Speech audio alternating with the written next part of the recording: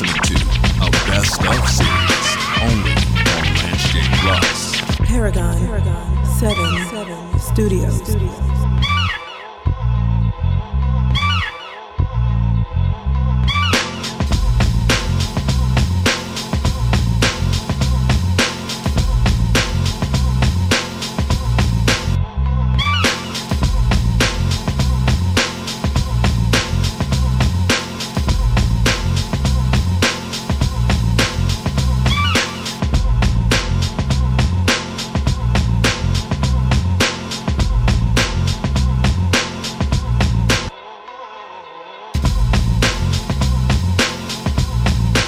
I've been obsessed.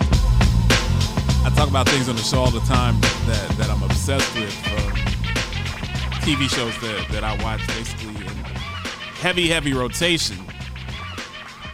I'm always watching Unsolved Mysteries or Forensic Files or some type of show where people are getting murdered in Western British Columbia along Highway 97. I'm very interested in the UFO abductions that I said always happen in rural Colorado or Maine or New Hampshire. Like they never abduct anyone from South Beach in a bikini coming directly out the water or directly out of a bar in New Orleans or something like that. I've been fascinated on the History Channel. They've been running this story about cults. Not the Colts, not Carson Wentz. Who I really need to apologize to, because I've called him Mr. Glass. I said Mr. Glass is going to Mr. Glass. Carson Wentz has actually been a pretty good quarterback for the Colts this year. It's not his fault that the defense sucks. He's not out there not making tackles and not stopping the run. And he's not out there making bad calls, sending bad plays into the field. That's Frank Reich. Frank Reich has blown at least 3 games this year. The Colts should be 9-3. The Colts should be the number 1 seed in the AFC. They vomited all over themselves against the Ravens, where they're up 24-7.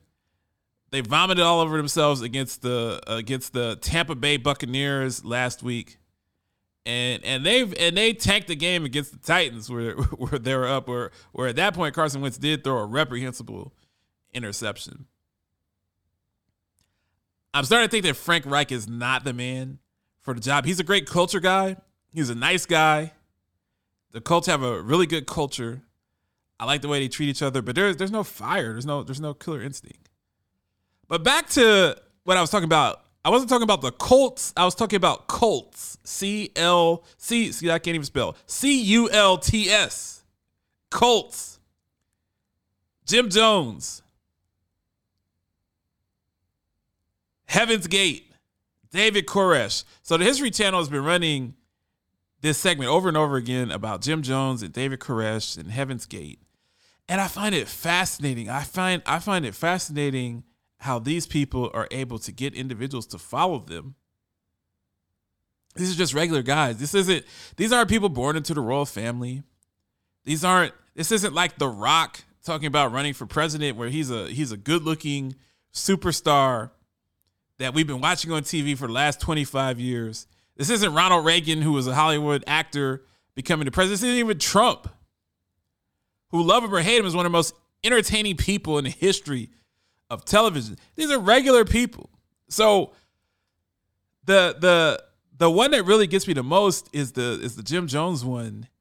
He brought his people down to Jonestown, Guyana. And Jim Jones is this preacher. He was born, they believe, in Indiana, and he was a preacher for many years. He preyed on impoverished black people, brainwashed them, would do these sermons that were like 8 hours, wouldn't let people leave. Cults, they always, one of the things of a cult in some of your religious denominations, maybe cult adjacent. They want you to give them all of your money. Because one thing to say, hey, Brother Lewis, can we get a donation? Could you break us off with at least a tithe, a 10%? I'm like, hey, I'm happy to donate. I love the church. I love what you're doing in the community.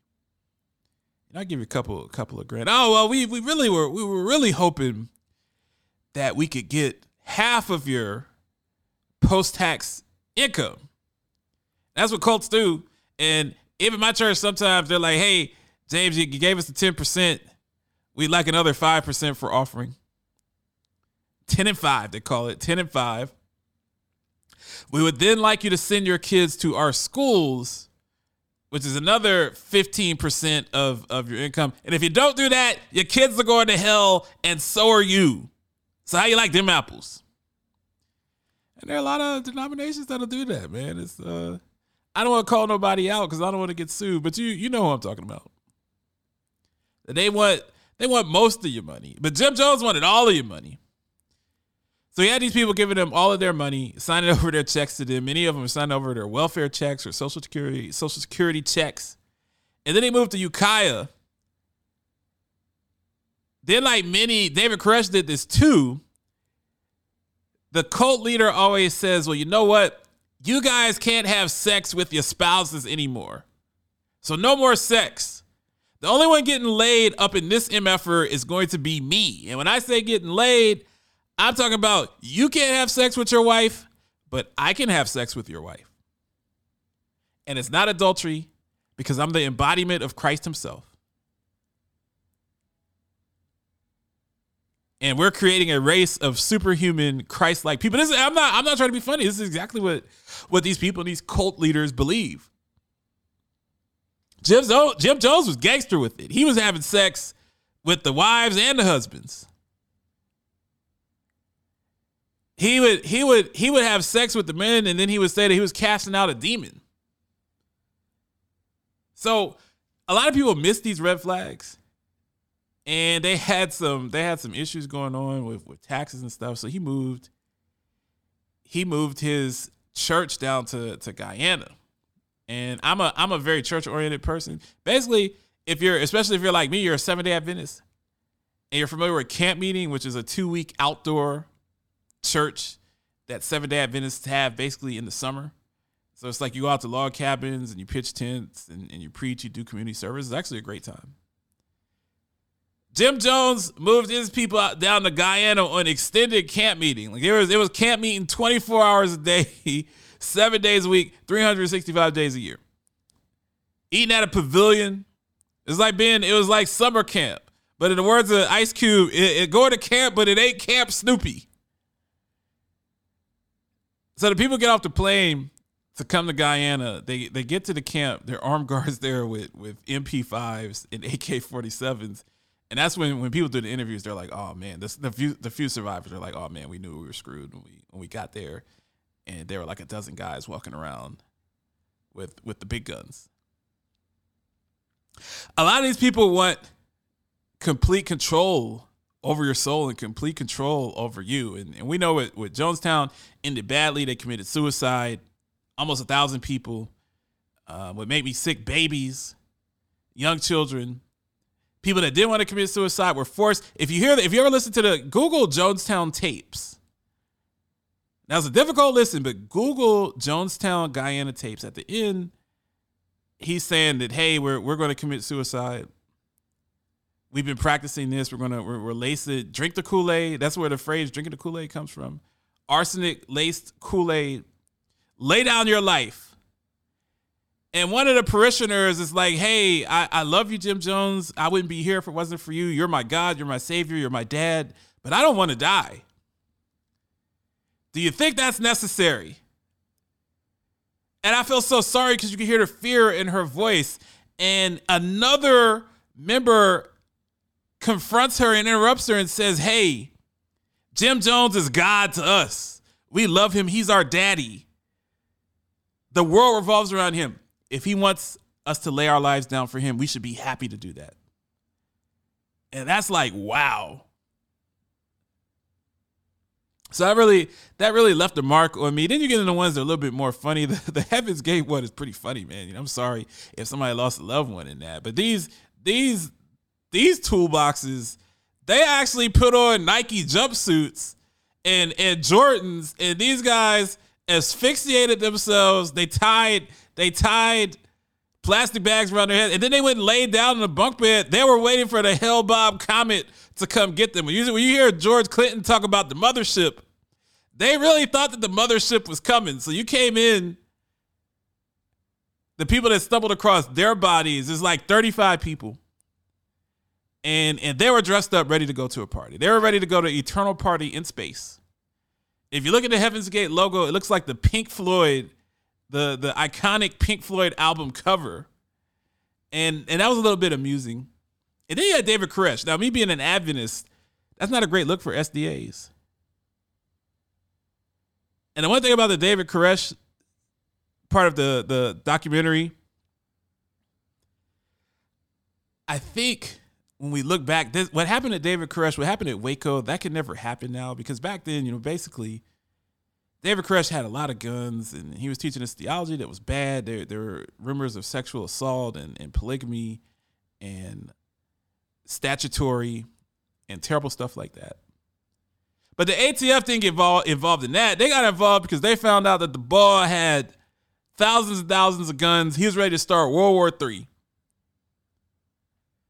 And they sent for a knock or a no-knock warrant, whatever. Now, one thing I do know in that video, I wouldn't have been the first person kicking in that door. Because if I knew that someone had thousands of guns, I wouldn't be the first person in that door. They're at a compound in Waco. This is not defending America. This is not going into Afghanistan to kill bin Laden. This is not getting some of the terrorists. These are a bunch of weird shepherd's rod, offspring, crazy theology people out in the middle of rural Texas. I would just be getting David Koresh the next time he went to a CVS to get some athlete's foot cream or something. I wouldn't be kicking in the door with all of that. So they kicked in the door. The first few people that went in obviously got lit up. Unfortunately, rest in peace. Our officers, ATF, they're trying their best to do their jobs and keep the country safe. And they did what happens if you take a policeman out, it's gonna get ugly. They came in there the next day with the tanks, and they burned that thing to the ashes and the cinders, killing everybody.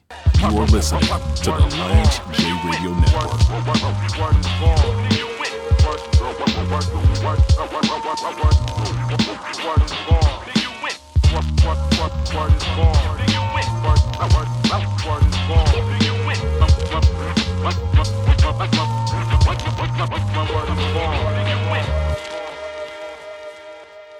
This is Lance J, a.k.a. the Paragon of Sports Talk Excellence, a.k.a. the Heisenberg of Broadcast Radio, a.k.a. the Wolf of Wall Street. Listen to the Lance J Radio Network weekdays at 7 p.m. on Urban One's flagship 1450 WOL in Washington, D.C., and presented by our partners at Episource, the industry leader in healthcare analytics and Medicare Advantage quality products. James Lewis. I see a lot of people, a lot of companies, and have had companies reach out to me about consulting, even about being their CEO. And their leadership is not good. Bad board, bad C-suite, inept, incompetent buffoonery. Rampage, the first lieutenant of the Universal Flipmo Squad. A lot of you out there listening to this, you look at people that run these companies. Some of these companies, you look at them, they're making millions of dollars. They wear red bottom shoes. They're driving very high level European automobiles. And you say, man, these people should have it together. But I'm telling you, I work with some of these people. Some of these people that run these companies are complete morons. You are listening to the Lance J Radio Network.